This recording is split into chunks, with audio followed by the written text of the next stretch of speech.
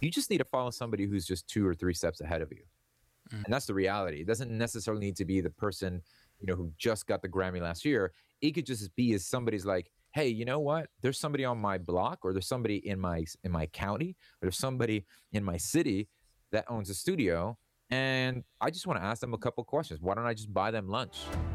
It's easy to get lost in today's music industry with constantly changing technology and where anyone with a computer can release their own music. But I'm going to share with you why this is the best time to be an independent musician, and it's only getting better. If you have high quality music, but you just don't know the best way to promote yourself so that you can reach the right people and generate a sustainable income with your music, we're going to show you the best strategies that we're using right now to reach millions of new listeners every month without spending 10 hours a day on social media. We're creating a revolution in today's music industry, and this is your invitation to join me. I'm your host, Michael Walker. So I'm super excited to be here today with Ivan Corliza. He's professionally known as Ill Factor. He's a Grammy-nominated music producer. He's been producing for over 15 years with some kind of smaller, tiny artists like Justin Timberlake, Cher, Cody Simpson, Cobra Starship, Jason Derulo, Timbaland. So, just tiny little artists, not like multi-platinum musicians or anything. So he has a really inspiring story. He went from, making music in the bedroom to the Grammys. And so as artists nowadays, such an important skill is becoming, learning how to produce yourself and, getting high quality songs. Even if you're going to work with a producer, knowing how to make yourself sound great for your demos and learning that skill set, I think is super valuable. So I'm really looking forward to talking a little bit with you today, Ill Factor, and hearing some of the biggest lessons that you've learned. And to start out, one, I want to say thank you for being here right now and How sharing your dare you, story. sir? How dare you, good sir? Yes. I'm excited, man. Thanks for bringing me on board, Michael. Yeah, Look at- man. Thanks for being here. So I'd love to hear a little bit more about your story in terms of like how you went from the bedroom to the Grammys. Could you talk yeah. a little bit about your story? Well, I just woke up like this, and that was it. I woke up, I put my pants one leg at a time, and then I just walked right out with a Grammy.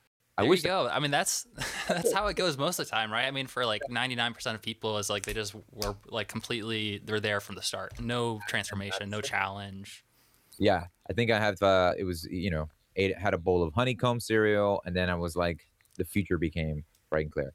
Well, no, I Okay. mean, just like anybody who's listening in on this, we all start off with a passion that we have for music. Growing up, my dad was a musician, and he was in a salsa band. I grew up he was Puerto Rican, my mom's Cuban, and I grew up here in Miami, Florida, and so that had an influence. And for me, just that left the door open for me to kind of walk through and say, hey, I want to explore music. I'm moved by music. It just stirs my soul in such a unique way. And I noticed one thing, that in the group of friends I would hang out with, they weren't really, one or two were, but for the majority of my friends, they weren't impact or moved the same way was moved by music. So I knew that, okay, this is something cool and unique. So I think all of us that are either listening or watching, we have that passion. We have that switch, or that itch, so to speak, to kind of pursue music and grow deeper in the production or creating of music.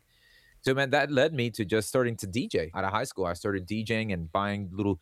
I spent all my money mowing my neighbors' lawns and stuff like that, and working at the flea market here in Miami. Just saved up for like a couple drum machines, and I would start going to DJ at underground raves. So like here in Miami, there were a lot of like these warehouse parties that would go on. This is like 98, 99, and a lot of drum and bass parties and things like that. So I would like go to those things, and I would just take my little drum machine and a turntable with some records, and that was like my contribution to the scene, and just kind of getting involved with that. That led into diving deeper into the whole process of like making electronic music and music production in general. And I think Fruity Loop, or it was like Fruity Loop Beta, just came out. They were just like, hey, here's this thing, and I was like, wow, music creation on the computer, mind blown. And so I started diving deep into that, and got into just producing a lot more of the electronic music. And as I was going through college, I had a job at Sam Ash. It's a local music store here, and I was just doing a bunch of remixes for other people and just producing that. And that was really the key that turned the lock, right, to open up the door of opportunity, because I linked up with George Noriega, who started doing a lot of work for Ricky Martin right after the La Vida Loca, and some several artists in the Latin American market. And I rubbed shoulders with him, and he was like, hey, listen, I'm looking for somebody to do some of that electronic music programming on the stuff we're working on. We're working on Ricky's new album. And I was like, okay, great. I'd love to do that. And that was my first experience of working in a professional studio for an artist and behind the scenes type of thing. And I was like, wow, this is it. This is what I love doing. The interacting, the connecting, and just pouring out what I naturally was gifted to do and contribute that to this project. Later on, I linked up with Jimmy Douglas, who is a legend within himself. He's mixed everything from like Foreigner, Aretha Franklin, Rolling Stones, and then found Timberland, Missy, and Genuine, and so was a big contributor to that sound. When I linked up with him, it was the same thing. Timberland was looking for somebody to do a lot remixing of the stuff they were doing, and rather than trying to sell water to a whale, and I mean that in the sense of like, rather than say, yo, here are my hip hop beats to, Timberland, I was like, look, I make electronic music, which is on the opposite end of the spectrum for you. So if you need remixes done, he was like, yeah, we could use some remixers. So I started doing some remix stuff for Jimmy, doing additional production on his mixes. And then that led to us just establishing a great relationship and kind of just stayed within the crew. And that led into working with artists like Matasiahu, where that was the first, well, Genuine was the first artist I got to produce on my own, where I got credited as produced by Ill Factor. And I got that name just from my DJ days. So I just stayed with it. And it just kind of stayed all throughout the career. I had I that. was gonna say, dude, like you don't look that ill. You look like a pretty healthy, strapping young fellow. Thank you. Thank you. It's on the inside. No, I mean, it was like at the time I was doing like math homework. I was like doing factorizations and I was reading like a magazine on Nas's Illmatic. I was like, oh, I could be the and that started off like this corny like DJ name thing. Then I stuck with it. I had the chance to change it. And I just didn't. And I stay with it. So whatever. You know what? There was a period where I had like a parody DJ project called DJ Nightclub.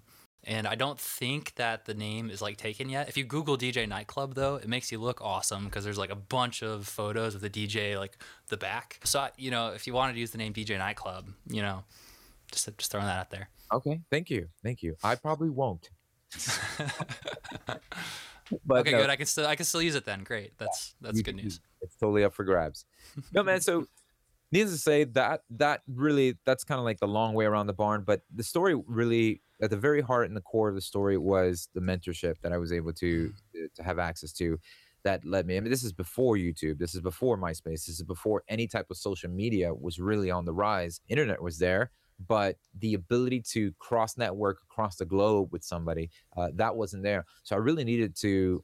I was so grateful and beyond blessed to have the opportunity to have a veteran in the industry where I saw a need. I saw a need there, and I without even knowing, I was like, hey, let me provide value for that need that you might have, which came in the form of remixing and adding additional production until it started to just pick up. And I left my 9 to 5 around 2002 and just been making a living off of producing music ever since. Yeah, like the end of 2001, that was like my last job, and just kind of like bouncing from project to project. And it's been quite a roller coaster, and that's led all the gambit even now to like producing music for video gaming with partnering up with Ubisoft and doing a lot of things for like Assassin's Creed and The Crew and Just Dance and a lot of the IPs that they have. So it's been great. It's been an amazing journey. And what I'm most excited about now, which we'll get to later on in this interview, is Beat Academy and how I'm equipping aspiring musicians, artists, and helping them take their next step with their music production and success in their music career. So that's super awesome, man. Thank you for sharing that. It's definitely inspiring.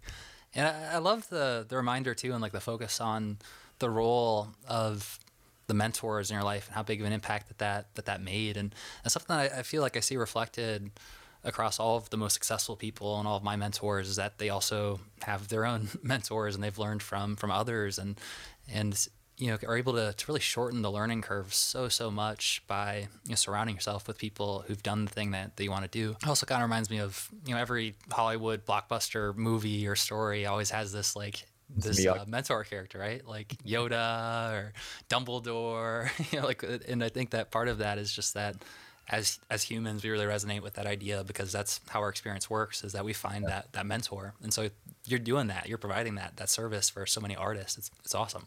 Good that we're on the topic of mentorship. Look at where we're currently at right now in the cultural landscape of how we're able to consume instant gratification at just a flick of our thumbs or fingers or just a click of a button, we can have access to all the information. There is nothing new under the sun here that we won't have access to as far as information that we can get to, as far as what we need to produce our music, to build a fan base, and to actually have the success we're looking for in our musical careers. Right? It's there. Like if we do enough research, we can find it.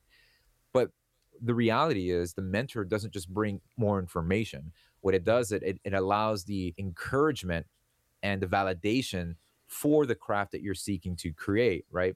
But it also allows you to bring it close to a tailored reality. What it does is it bridges the gap from expectations to reality. And a mentor holds you accountable from making sure that your expectations are a lot closer to your current reality. Because when you're looking at all this information out there, I think you get analysis, you get paralyzed by so much of that information that you're like, I know how to make a beat now. I can do all these things. And why don't I have a million followers, like overnight? Or why don't I have, why don't I have a million streams? I made the beat exactly the way I found it on YouTube. And I think that's what it is. The expectation gets really far out from reality. And the mentor just kind of grounds you and holds you accountable to being like, no, man, this is the real life scenario. And this is how you can apply all that stuff into real life. And I'm going to help kind of steer you in that right direction. Mm. That's so good. And yeah, I mean, there's such an important distinction right now because of the landscape and the fact that there is so much information, so much overwhelm. And, it's not just about information, about implementation and taking action. One of my favorite analogies in terms of like understanding this idea is the idea of, taking a cross-country trip. And, if you're going out on your own and you don't have a map, then it's going to be really difficult to find your way to the destination. If you're really persistent and you're willing to take a lot of wrong turns and kind of navigate as you go and ask a lot of people for help along the way who may or may not know how to get there, then eventually, if you're really persistent, you'll probably get there, but it's going to take a lot of time. Run out of gas. Plenty of times you'll probably break down on the side of the road, and it's going to get, but you can, if you're persistent enough, a lot of times you can get there. But, if you have a map, then it's going to make it much easier to get to the location. But then, and I view the map as sort of like the information, right? So it's like the ideas, it's the lessons, it's maybe like a framework. But if all you have is a map, like it still requires that one, like you actually take action, you move forward towards it. And, sometimes that's not easy. And, sometimes we lose motivation or we get discouraged and it's a long trip. And sometimes we also fall off track or we don't even know where's our starting point. Where am I at on this map? How do I get to, so it sounds like what you're describing is part of the role of a mentor is around accountability and around, it's sort of like a GPS, it's like a step up from the map, but it's actually sort of keeping you on track. And if you take a wrong turn, they kind of they ground you and they bring you back to make sure that you're moving in the right direction. Yeah. Yeah. I mean, that's a great analogy. Yeah. Unless your GPS is in another language and you just don't even know where you're going. So there we go. We could go. That's the new element to this analogy that I could think about now. That's great. That's perfect. That analogy. Now the different languages, like we have different mentors, different people who resonate with us, and so maybe someone who speaks a different language doesn't mean that it's just a different language. And it's not that you're like. And here's another thing to keep in mind. I don't know how long we're staying, but on this subject, we sometimes feel like we can only use the Mac Daddy GPS, right? We can only use the pristine top of the line GPS. That's the only way we're going to arrive at our destination. We can only find mentors that are at least 50 years plus in the game, or it's got to be the Lewis Bells and the big dogs in the industry. The reality is you just need to follow somebody who's just 2 or 3 steps ahead of you. And that's the reality. It doesn't necessarily need to be the person who just got the Grammy last year. It could just be as somebody's like, hey, you know what? There's somebody on my block, or there's somebody in my county, or there's somebody in my city that owns a studio, and I just want to ask them a couple questions. Why don't I just buy them lunch? And say, hey, listen, I'm trying to record music in my bedroom, but I keep getting this weird thing. So I think a lot of times there's an illusion thinking mentor equates to the top dollar, the top shelf person. But in reality, if you can just have somebody who's just 2 steps ahead of you, kind of help you move along, you then ultimately become that person that can look back and help somebody who's 2 steps behind you. And you start to do that notion where you're experiencing what that mentorship was supposed to do anyways, which is to encourage and inspire you to move towards your next step. That's really that's how I see it. I've come across so many people as like, oh man, I'm glad I was able to find you. I've been looking for somebody with your quality. Now, granted, you want to follow some, you want to have somebody who's teachable, somebody who's a, with who would like to mentor. You don't want somebody like grudgingly like, oh, I don't want to deal with you, and just. I was like, okay, fine, dude. If you don't want me around, I don't want to be around you. That goes without saying. But at the same time, you just you'll be surprised of how many people are just a couple steps ahead of where you're at that can take you a pretty far distance. Mm. Yeah, that's so good, and I'm glad that we're talking about this. I mean, I wasn't expecting to talk about mentorship. I think this is something that we all can relate to, and it's just part of the path of success in any area of your life is finding mentorship. And I really like the focus that you brought to how, yeah, it doesn't necessarily have to be someone who's like, out of the league, in most cases going to be really inaccessible or really difficult to connect with and just isn't really at the point, like the level, like it doesn't make as much sense as someone who's a little bit closer to you that can is just ahead of you, who can kind of guide you because they're more in touch with kind of where you're at right now. And they might even be a better mentor for you based on where you're at right now. And then also, I really like how you talked about paying it forward and mentoring other people and realizing that you have value and that you can help others, you can lead others. And I think that's something that a lot of us overlook because we feel like we're not qualified enough yet. And in the human condition, I think that in order to be fully fulfilled, both like we need to have a mentor, we need to have people that are ahead of us that we're being guided by, but then also I think that there's an aspect to that where in order to be functioning at our highest level, I think that there is an aspect of being a mentor to other people and serving them, and there's something hugely fulfilling in like seeing a part of the same way. For me, it's like when I look at my kids and there's a piece of myself in them, and there's just like so much love and connection that comes from that. And I kind of feel the same way about the people I work with and the people I mentor, the artists that I work with. I see a piece of myself in them. I remember what it was like when I was just starting out and no one listened to my band. We lived in our van and slept on Walmart parking lots. So there's so much passion, there's so much fulfillment that I think comes from having both ends of the spectrum. And I think it's really encouraging for a lot of people to think about it like that you almost always are going to have people like that who aren't where you're at yet and that you can serve in that way. Yeah. Yeah. No, that's awesome, man. That's really good.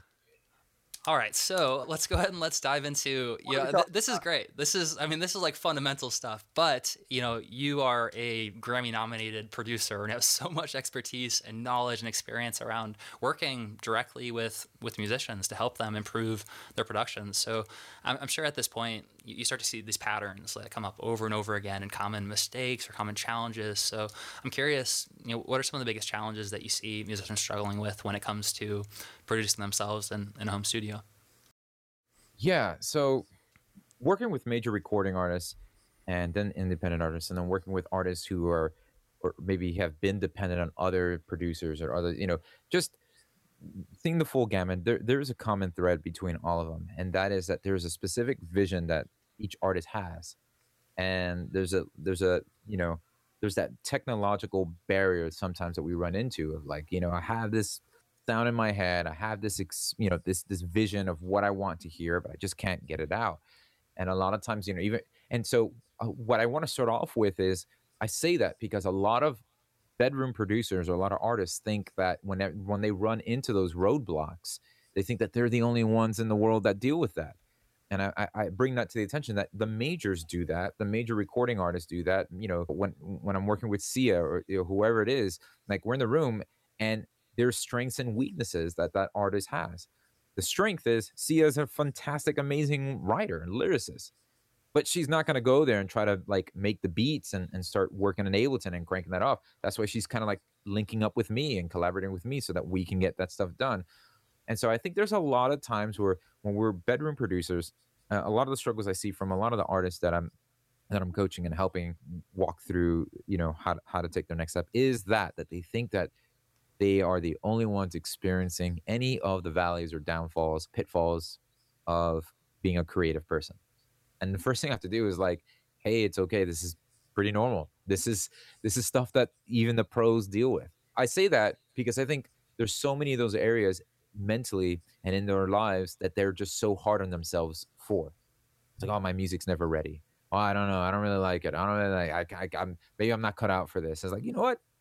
Everybody's gonna be asking. Maybe I shouldn't be doing this. Maybe I'm not cut out for this. Don't like how this track sounds and all this. So I start off with that. I think that even on the mindset stuff and just even understanding some of the heart issues is realizing the difference between the majors and someone starting out are just years of realizing they're just years of climbing over those hurdles that they normally run into of doubt and discouragement with their craft. Does that make Mhm. sense? Yeah, that's so important, and I think I've heard it phrased in a few different ways, but one of my favorite ways to think about it is that one of the most important traits to be successful is that, like, a willingness to suck and a willingness to suck repeatedly Yeah. until you start sucking a little bit less, and then like you start to suck a little bit less, and then it's like, actually it doesn't suck so bad, now it's better. Yeah. So it sounds like what you're saying is that really, like, step one is being willing to acknowledge that you're imperfect, you're just starting out, and to develop a skill set, and you don't need to know everything, and that's normal, and you're going to start out and you're probably going to fail, and you're going to learn lessons through every mistake that you made, and that's an important part of the process. Yeah, absolutely, absolutely. I mean, because the way I like to think about it is like the business owner, right, and then the creative artist. Usually, the artist, when we dive into this creative world of creating music, we dive into it head first, thinking, "Wow, I love doing it. I'm just going to pick up a mandolin or whatever it is and start just making music." And then the business owner is, okay, I'd like to open up a store. But before I do that, I need to count my costs. I need to come up with a business plan. I need to come up with my inventory. So they're strategically, if they are to be a good, successful business owner, they're strategically mapping out everything that needs to take place, A to Z, so that they can go ahead and start that process of entrepreneurship. The musician just jumps right in, splashes around in the pool, and after wading in water, treading water a couple years down, they're like, where am I? And where am I planning to go? And so we then at that moment think, okay, I'm starting to drown here because I'm just overwhelmed with the comparison, the discontentment, and all these things. And then it's like, look, man, it's just like somebody who was starting off a business. They just counted the cost. They just know what their stuff going into. And so I'm not saying that we change it. I'm just saying that that's more what I've realized over the years is realizing, oh, okay, man, there's I might not be where I want to be, but I'm definitely not where I started out to be. And that's really just really good. So I start off there for the bedroom producer, for the bedroom artist, for the independent artist, for those who might even been doing this for a while and just feel like I am not seeing any progress. You are. I mean, there is progress there to take inventory of. It's just sometimes we need to have a sober assessment of where we started from and where we're going. And yeah, man, just keep moving. Like you said, you got to kind of your beats kind of have to just straight up suck and just be stank for a little bit so you can get better because then you really start to see, okay, yeah, everything I am learning, there's fruit of that. And I think a lot of the times what I'm experiencing mostly from the younger people, a lot of like maybe the 17 to 20-year-old producers who have the time, which is amazing. They have the time in the world. They have access to freaking YouTube. Like, I'm dating myself by saying, wow, the fact that a 13, 14-year-old kid can pop up his parents' laptop properly and legally download software in which they can create music, and they have all the time in the world. They're not paying bills or whatever, and they could just make music. And I'm hearing some of the products that they're making. I'm like, this is freaking nuts. And you're what, 14? What comes with that is then they think, yeah, I can make music that easily because I have access to all this information. But why am I not seeing the success so easily? And I was like, whoa, whoa, whoa. See, that's the part that's the reality and expectation that has to get bridged together. So, so yeah, I start off there, and then we can kind of we can walk into now more of the technical things like interfaces and recording and production stuff and all the nooks and crannies that come in with all that. But I think the big thing to really tackle is that initial mindset of, hey, this is a process and expect it to be a roller coaster. Mm. Yeah, that's so good, and certainly is like fundamental. It's like building a house on a foundation of rock as opposed to like sand. Yeah. So, out of curiosity, what would your recommendations be for, like, do you have any tips or guidance when it comes to being at that point and kind of keeping their mindset and like keeping their head on the right game, like, paying attention, or keeping stock of where they came from so that they don't necessarily fall victim to like comparisonitis? Do you have any sort of mindset guidance? Yeah, I first try not to formulate a silver bullet or a this is exactly, you do X, Y, and Z and you're exactly going to get this end result. I think that those kind of things can lead to a lot of frustration, because being a creative, being in the music industry, and wanting to create music, or and find success with music, we tend to think that there is a one size that does fit. Oh, that strategy is going to. There are some principles that we could utilize and understand. This is going to allow me to work smarter, not harder.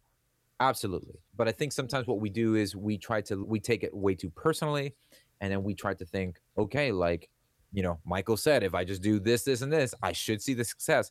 There's a lot of variables that to come into play. And what we're saying is have a buffer for those type of variables. Have an understanding that those things could be different. And so yeah, I would definitely take stock. Like, have fun, man. Just like love creating music. Just love it. Have fun in the process. If you want to see some expedited growth, try at the very beginning just either remixing or replicating songs that are really influential for you as an artist. So cover songs, learning how to produce them, how to make them, how does Charlie Puth do that? Well, how would I make this Bruno Mars record? Like, and try recreating that from scratch. That's going to be the best way to learn, because you're excited about that music, you're influenced by it, and then B, you're learning all the details that go into recreating it, that becomes second nature to you when you venture out there in the sea to kind of start swimming on your own. So that's kind of how I look at it. I think the first step is become a fan of the music that started you in this whole thing to begin with, that got you going to begin with. That's awesome. Yeah, it kind of reminds me of, I mean, one of the biggest leaps forward that I had when I went down the path with Paradise Fears of learning how to produce some of our songs and to work on some of the instrumentation was doing exactly what you said, like making a list of songs to recreate. And literally, like, for me at that point, it wasn't about being creative with the recreations. I think there's a point where it's like, yeah, you want to be creative and add your own originality and your own touch to it. But it was so valuable and important at the beginning to literally just like had a track there. I'm like, okay, I want to create this exactly as is. And learning how to create those sounds was huge. Plus, I think the first time I ever met my now wife, I met her and she listened to the recreation of Fireflies by Owl City. And, 5 years of marriage later, so just saying that if you do this, you will find the love of your life and everything. There you No, go. but I love that. Yeah, that's starting with the recreation. And then, kind of, it's like you're creating these tools. And now that you have the tools, it's like, okay, well, how do I want to use this paintbrush now that I've, started getting comfortable with using the paintbrush? Yeah, you're absolutely right. There's going to be plenty of room for even when you recreate the stuff, you're going to add your DNA on it anyways. Like, you're adding your own taste to it, you're adding your thing. I'm saying that it's one thing that gets overlooked a lot at the beginning, because people think, okay, now that I'm doing this on my own, it's got to be 100% original. And everybody thinks at the very beginning that they're reinventing the wheel, or they're creating a new wheel in a sense. So they're like, no, man, I'm mixing like hardcore polka with reggae. Nobody's doing that. You'd be surprised there's that one guy in the Netherlands who's already done it. Is what I'm saying. Like, and it's like, you're not going to just create a brand new wheel. What you're doing is you're grafting yourself into a process that's already moving. You're coming on a train that's already moving. And so enjoy that ride, and allow the influences that you have in music, like I say that, like, spend some time studying that. Like, man, how would they get that snare drum like that? And that was one of the reasons why on my YouTube channel, the Beat Academy YouTube channel, I implement that kind of strategy with the content. So I'm always breaking down songs that are currently being released every week, and I'll break it down. And I think because a lot of times, I don't know what to freaking do for my YouTube channel, and I thought, hey, that gives me a task to do every week, so it was good for me. But at the same time, there's some familiarity with people who see, like, oh, like, I like the song, and I would have never thought of it doing it that way. And it gives people a safe foundation to kind of start with. Like, it gives people a good template to kind of start with, and then they start to feel comfortable with that, because when things come together easily at the very beginning, it makes it easier for them to kind of like continue navigating through being creative. I don't know. This is all personal opinion on this anyways, but I've seen some really good growth come from that. And I've seen, like, it just becomes easier for people when they have that kind of like template placed in there. Mm-hmm. So Yeah, it can be, because the temptation could be, I got to do this on my own. I got to create. Think of the burden you're putting on yourself. You got to create something so original, right? So original. No one's ever done it before. And it's like, you got to fly this airplane that has never been flown by any other human being, and there's brand new controls, and you're going to do it on your first time ever flying. Yeah, good I was luck. like, "Boy, good luck," right? So Right. no, man, just have fun with the process. Like, make a bunch of cover songs, record a bunch of cover tracks, mash them up, and just like the way you met your wife, people are gonna gravitate to that because they're already familiar with our track record of the stuff you're covering. So when you do stuff like, "Yeah, I'm gonna cover this song and mash it up with this song and put my own spin to it," like, what if, like, you were coaching a country artist, right? And what if that country artist started doing Drake covers? Right? Like all the new Drake songs that come out and just did their own thing, them on a guitar, whatever, and just spun it in their own vein.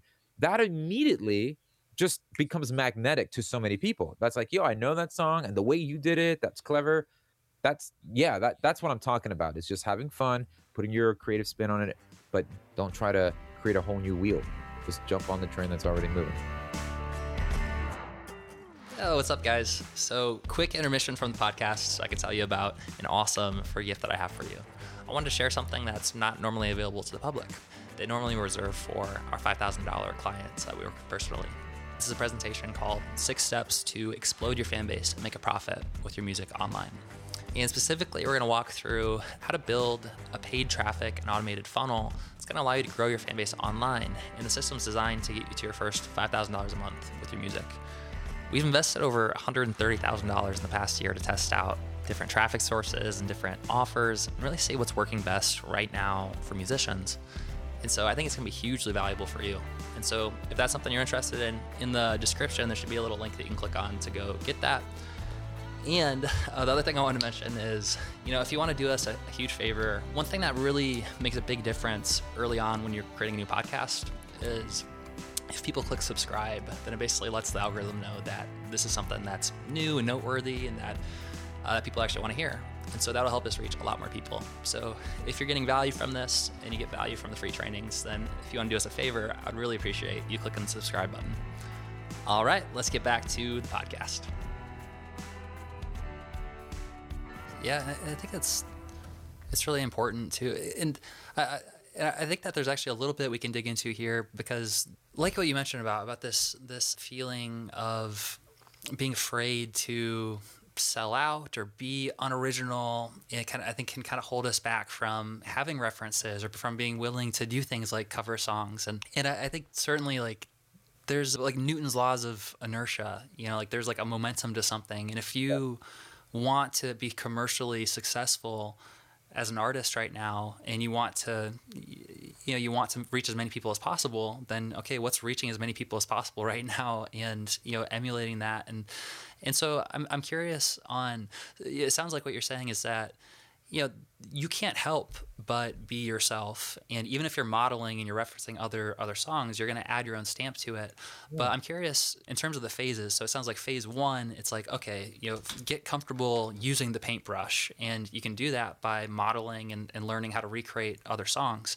What would you say is like the next step in terms of when someone is kind of at that point where they start getting comfortable and they can kind of play around a little bit more? What would you recommend in terms of kind of adding that original twist or original stamp that seems to be working now? Yeah, I think phase 1 is a mixture of diving in, getting creative. So you've got a paintbrush and somebody's already loaded. You're dabbling in, you're exploring. What does this blue look like? And you're experimenting. So I didn't want people to hear this and think, okay, so am I not allowed? Am I slapping myself on the wrist if I'm trying to do anything original? No, have fun with the process. That's what we're saying is like dive in with no expectations, getting lost in it. That's the beauty of like where we are from day one. Like that's something that I need to actually revisit because at this stage of my career, I tend to find days where I'm like, okay, I got like this. It becomes like this scheduled out thing, and I forgot how to get lost in the process of like, whoa, I used to have fun just like tweaking out and experimenting. So that's what I'm talking about. Does that make sense? So I'm talking about having that.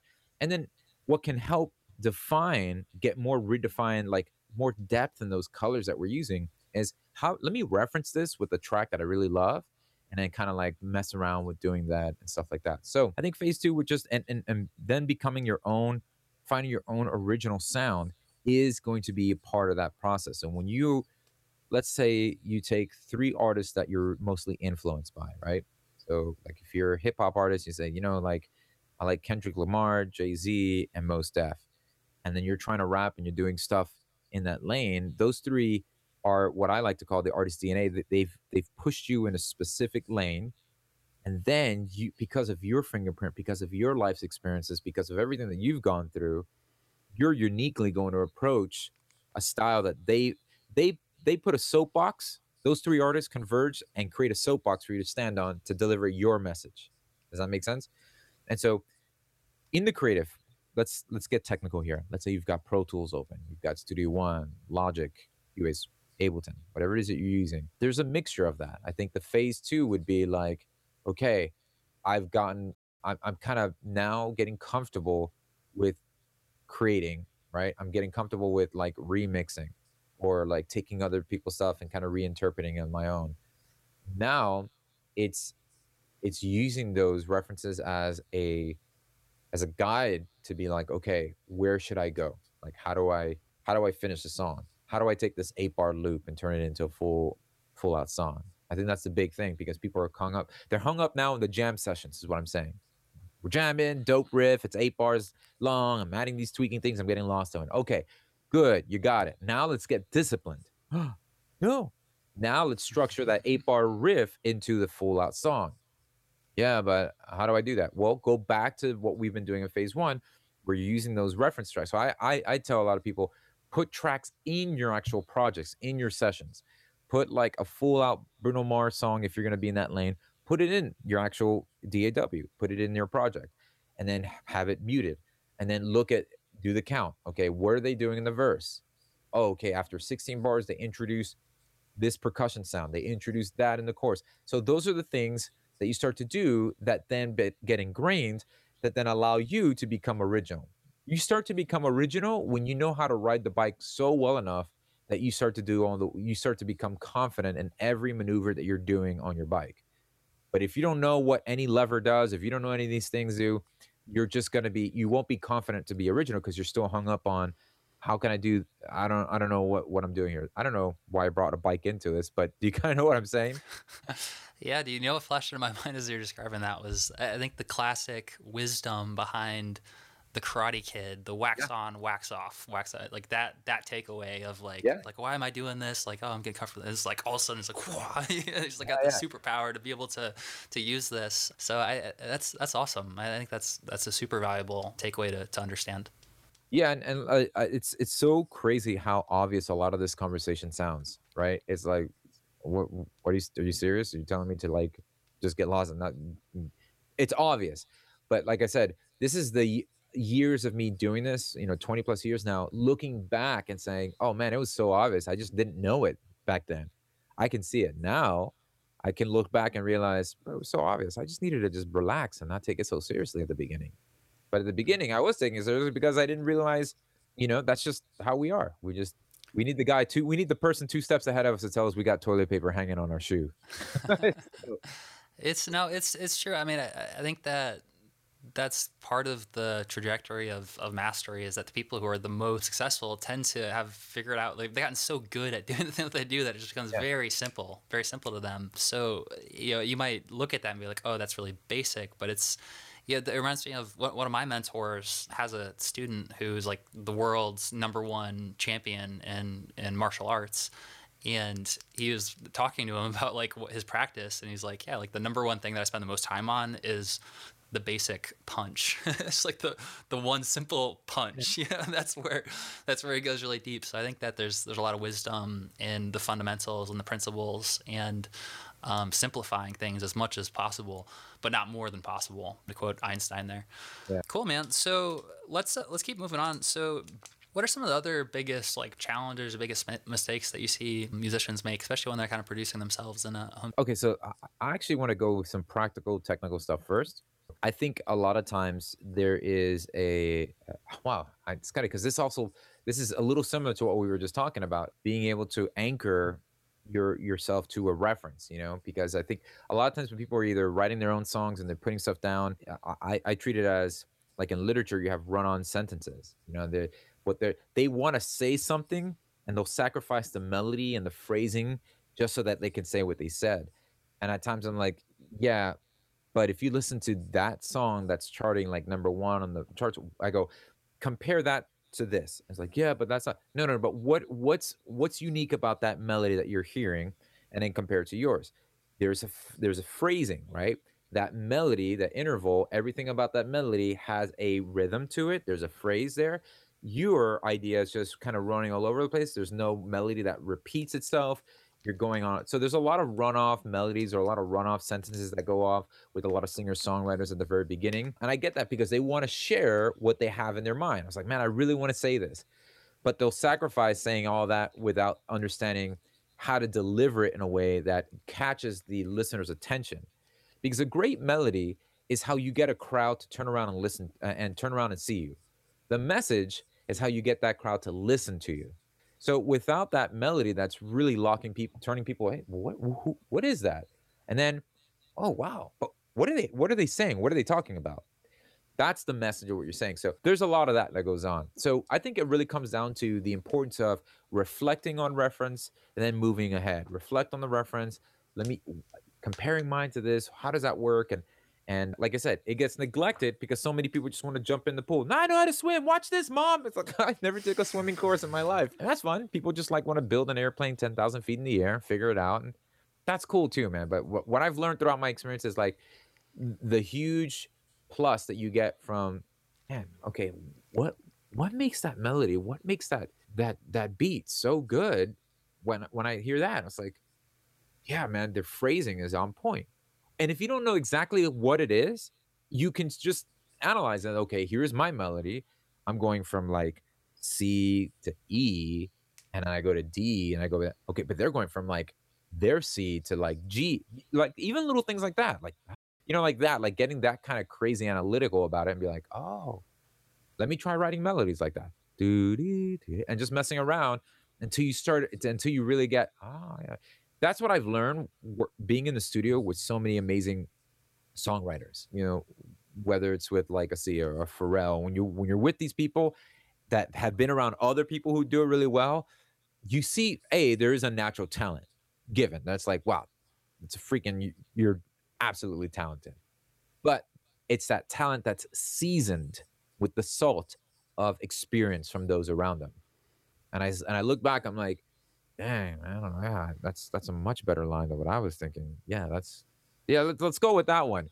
And I was like, why? Like, what makes it so good? Oh, it's because like where they're going. Doesn't make any sense. So I think that's what I see a lot from people in the beginning. But that's okay. It's what's to be expected. But that's what I'm noticing from a lot of people that are really kind of starting out. And then just like, I don't know why, but a lot of the vocal recordings just sound like they're being recorded on their laptop mic or something like that. There's just way too much distance, or they're not thinking about like what good recordings go a long way. I think we're once again we're getting hung up on a lot of the post production to how to get a great vocal, with how to make a dying moose sound like Gloria Stefan or whatever it is. I don't know. But what I'm saying is like you just get a great recording, and you'll be surprised with how less work you have to do on the other side of the fence. Mm. So yeah, I'll That's a pause really there. good lesson. I mean, that what that reminds me of is yeah, there's a few different ways you can describe it, like polishing a turd or putting lipstick on a pig. Like the trying to fix something in post. I've heard it's a lot of times if you can, it's so much better to just start out with a great source recording. That's certainly something that was a takeaway for me. Like when I've listened to some tracks or stems, from popular songs, I'm like, holy cow, this sounds amazing. Like even Yeah. before it was fully mixed and mastered. So what are some like common, for anyone who's listening to this right now who wants to take a step up in, let's say their vocals, for example, just because vocals are such a important focal point of a lot of songs. What are some of the biggest mistakes that you see artists making that hurt their vocals, and how can they take those a step up? Oh man, it's crazy because it's going to be different for some. It's like I said, there's some preferences, and then there's principle, right? There's Mm. preferences are like, oh, I would have liked vocal to be like this, and then the principal things like you recorded that outside in the in the moving traffic, like that's a no no. So yeah, if you've got a tight space and you know you're limited with resource, there is no excuse. I have a vocal production course where I even teach you how to get a great vocal recording using a garage sale microphone that was for $2 that I found. Like I went around purposely, okay, got this for $2. Let's record. Does it work? Yeah, it actually barely worked. Recorded it in, and I was like, look, you don't need the $10,000 microphone, the studio. So I wouldn't even start with like simple basic things like transposing the key of the song. Does this work in your hey, you might be surprised if you go a half step lower or half step higher, how much better that's going to be for you when singing. A lot of times when I'm producing and writing an idea and I have the singer or the artist with me, we might start humming and vibing off of it, but then I'm like she or he might be like, "Yo, can we go down on a half step or a whole step?" And I won't mess around because as we start to finesse the melody and things are like, yeah, that's a spot there because that is going to be the sweet spot for me when I reach that specific note at the chorus or something like that. So I'm all for that. And sometimes I might feel like, oh, I don't know, going a half step lower changes the energy. But if it's going to give you the runway to do your thing, then that's where we're going. So I would even start with things like that, like changing the key of the song so to make sure that you're hitting in the specific range that you're at. Actually doing some warm ups a little bit. Like I know we go like from voice memo to like get a pro demo. It's like, yeah, all right, and let me just put it down, and that's fine. You want to capture the idea, so definitely capture the idea down. But when you're ready to kind of record some vocals, doing a little bit of warm ups, like helping, like do your best to memorize lyrics. You'd be surprised how much you can actually tell when somebody's reading off of their phone or a paper and singing that into the microphone rather than actually saying, okay, I got the lyrics, we got the melody, I've got the ideas down. Let me spend at least an hour or two just memorizing this thing night and day. And I guarantee I'd stop there because I think those are big ones. When somebody can memorize the lyrics, just give them an hour or two and they memorize the lyrics, they're then able to perform it. When somebody's like, all right, we just got it down. Let me just put it down real quick. Some artists could do it well. Like there's some artists that can be like, oh, I got it. I got it. And then they nail it. I'm like, you nailed it. Awesome. Let's go for it.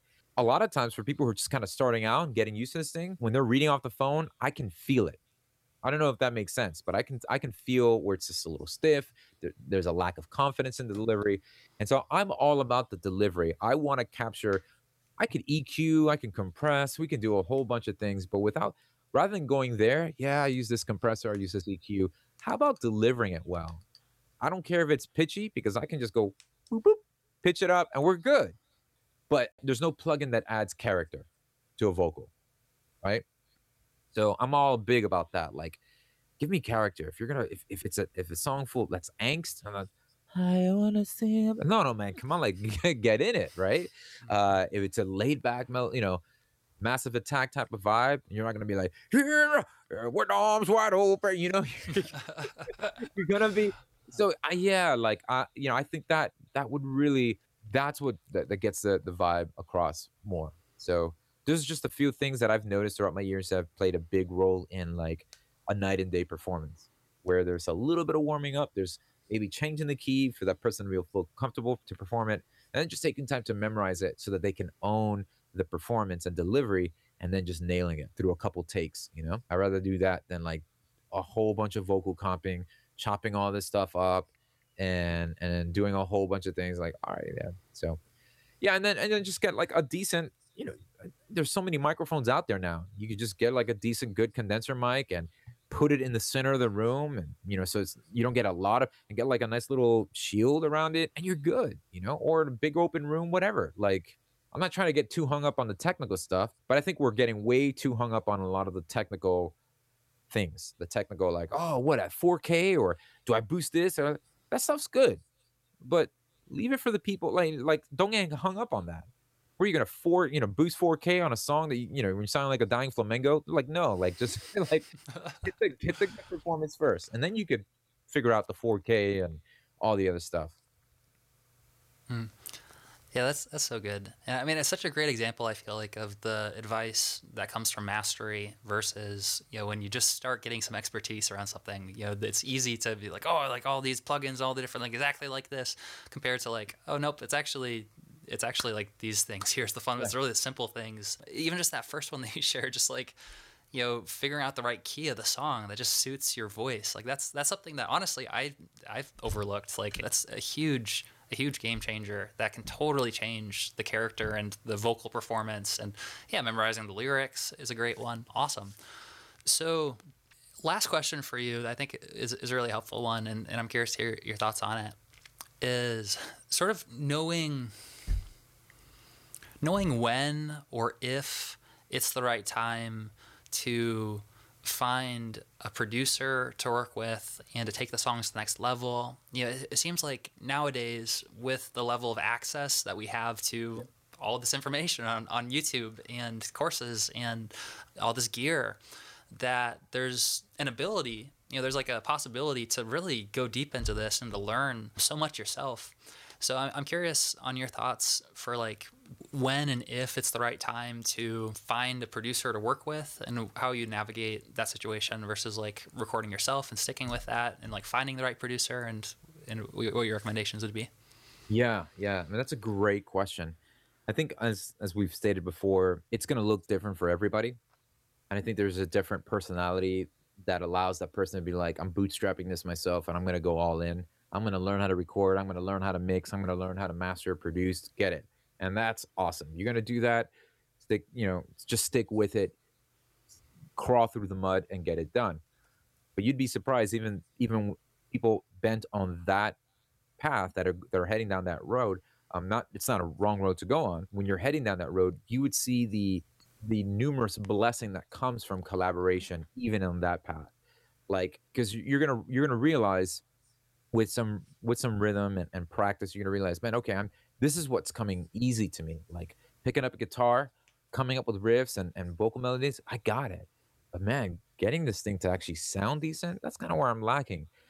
And so I would even push more on the strengths and the natural giftings that come easily to you, and then start to like think about, okay, these, I can spend time now strengthening these little weaker links that I have, or I can just collaborate with somebody saying, you know what, here I've learned the basics of recording and putting a beat down to something, not like putting a beat down to somebody, but putting, putting down, making a beat or somebody. Like I've got that down. I've got the basic principles down. I've got the basic elements there so that I can interpret or understand how to articulate my vision to the person I'm handing the baton over to for those of you who are not familiar with a relay race, you're handing over the baton so somebody can then pick up where you left off and head to the finish line. So I'd see it like that. I think as you start to become more confident, more aware where your weaknesses lie, have somebody else be a part of that journey, and then you'd be surprised with the results of that. I wouldn't say like, hey, when you get to point A, that's when you get to go to a producer. Like I said, it's going to be different. And some people might not.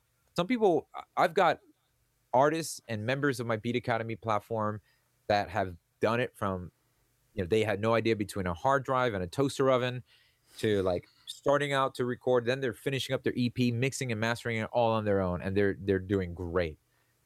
And that's awesome. So yeah, like I said, that might be it for somebody, but there's so many resources out there, whether you're taking advantage of the stuff that you're providing or Beat Academy or Sound Better, whatever it is. Just note that I think what's always going to give you the best results is when there's a nurtured relationship, when there's somebody that's like, man, I got what you're, not every producer is going to be great for every artist.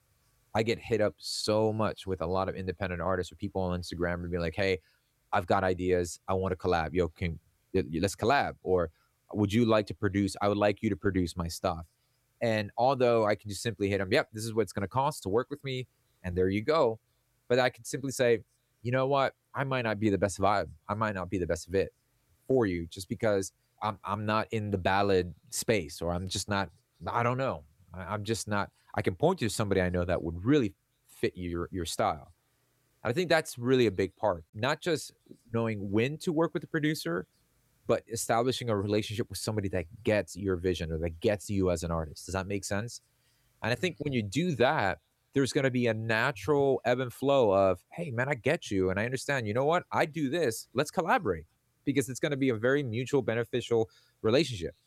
And it's not going to be forced, because I like what you're doing already. I only want to come along and add value to what you're doing, enhance what you're doing, not have you restructure everything, rebuild everything, and rediscover who you are, and then go where I want to go. Does that make sense? Mm. Because I think that's a lot of times what a lot of people come to me and say, "Hey, can you work with me?" And I'm like, I don't like where you're headed, and I personally want to deconstruct everything you're doing, and so we can go where I want you to go. It's selfish of me, but at the same time, I'm like, I don't like where you're headed because I don't know if I want to go there. So if you want to ride on this ride, you got to go this way, and I don't want to do that to them. So I'm like, I don't know, it's not going to work out. Maybe love what you've got some great music, but you might want to hit up so and so, and they might really benefit you. Now, I've had the pleasure of working with like a crazy spectrum of artists from all different range. Whether it's from Timberland and Roisin Murphy, which is an amazing, talented artist from Europe, and then we've got like Kygo, which is in the dance world, and then we've got like Kelly Rowland. So I've been like all over the place, even done some kind of like scoring stuff for like movies so I love the challenge. So when somebody's like, "Yo, can you go?" I was like, you know what? That seems like a challenge for it. But not everybody's like me.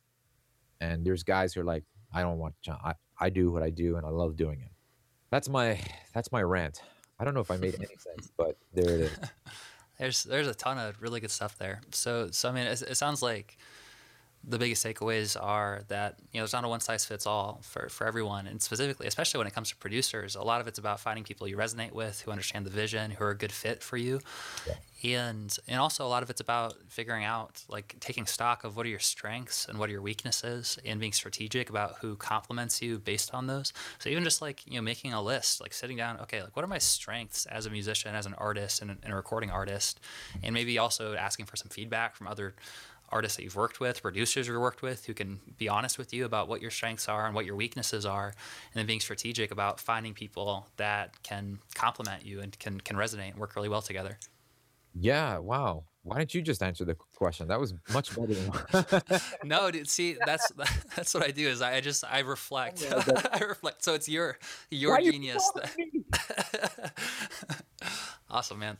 That was Cool. good. Well, hey, dude, I've really enjoyed this conversation. I think I've learned a ton. I always know that's a great conversation when like I come away with it, I'm like, man, like this is great. Like I've learned a ton. So thank you so much for being here and taking the time to share what you've learned, and to be able to mentor other artists as well as continue your own career. So anyone who is listening to this right now who's interested in learning more from you, I know that you have a ton of resources when it comes to like free trainings and courses and whatnot, but what would be the best place for people to go first to dig deeper?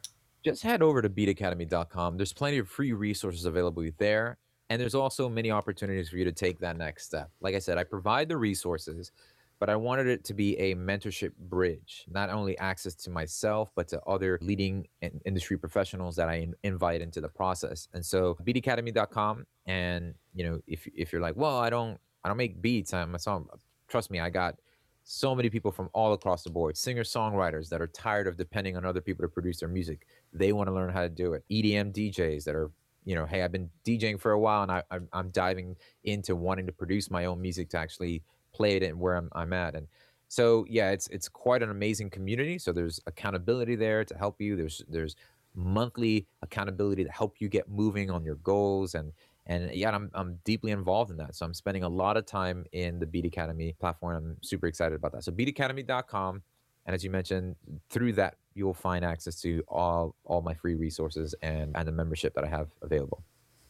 Awesome. Well, thank you, man. I really appreciate it. And, just to reiterate, like, I think that creating music and learning how to really hone your craft and to learn from people like yourself who have spent so much time and tens of thousands of hours already to learn it is such a huge opportunity that I would highly recommend you going and checking it out and checking out some of the trainings and seeing how you can serve them more.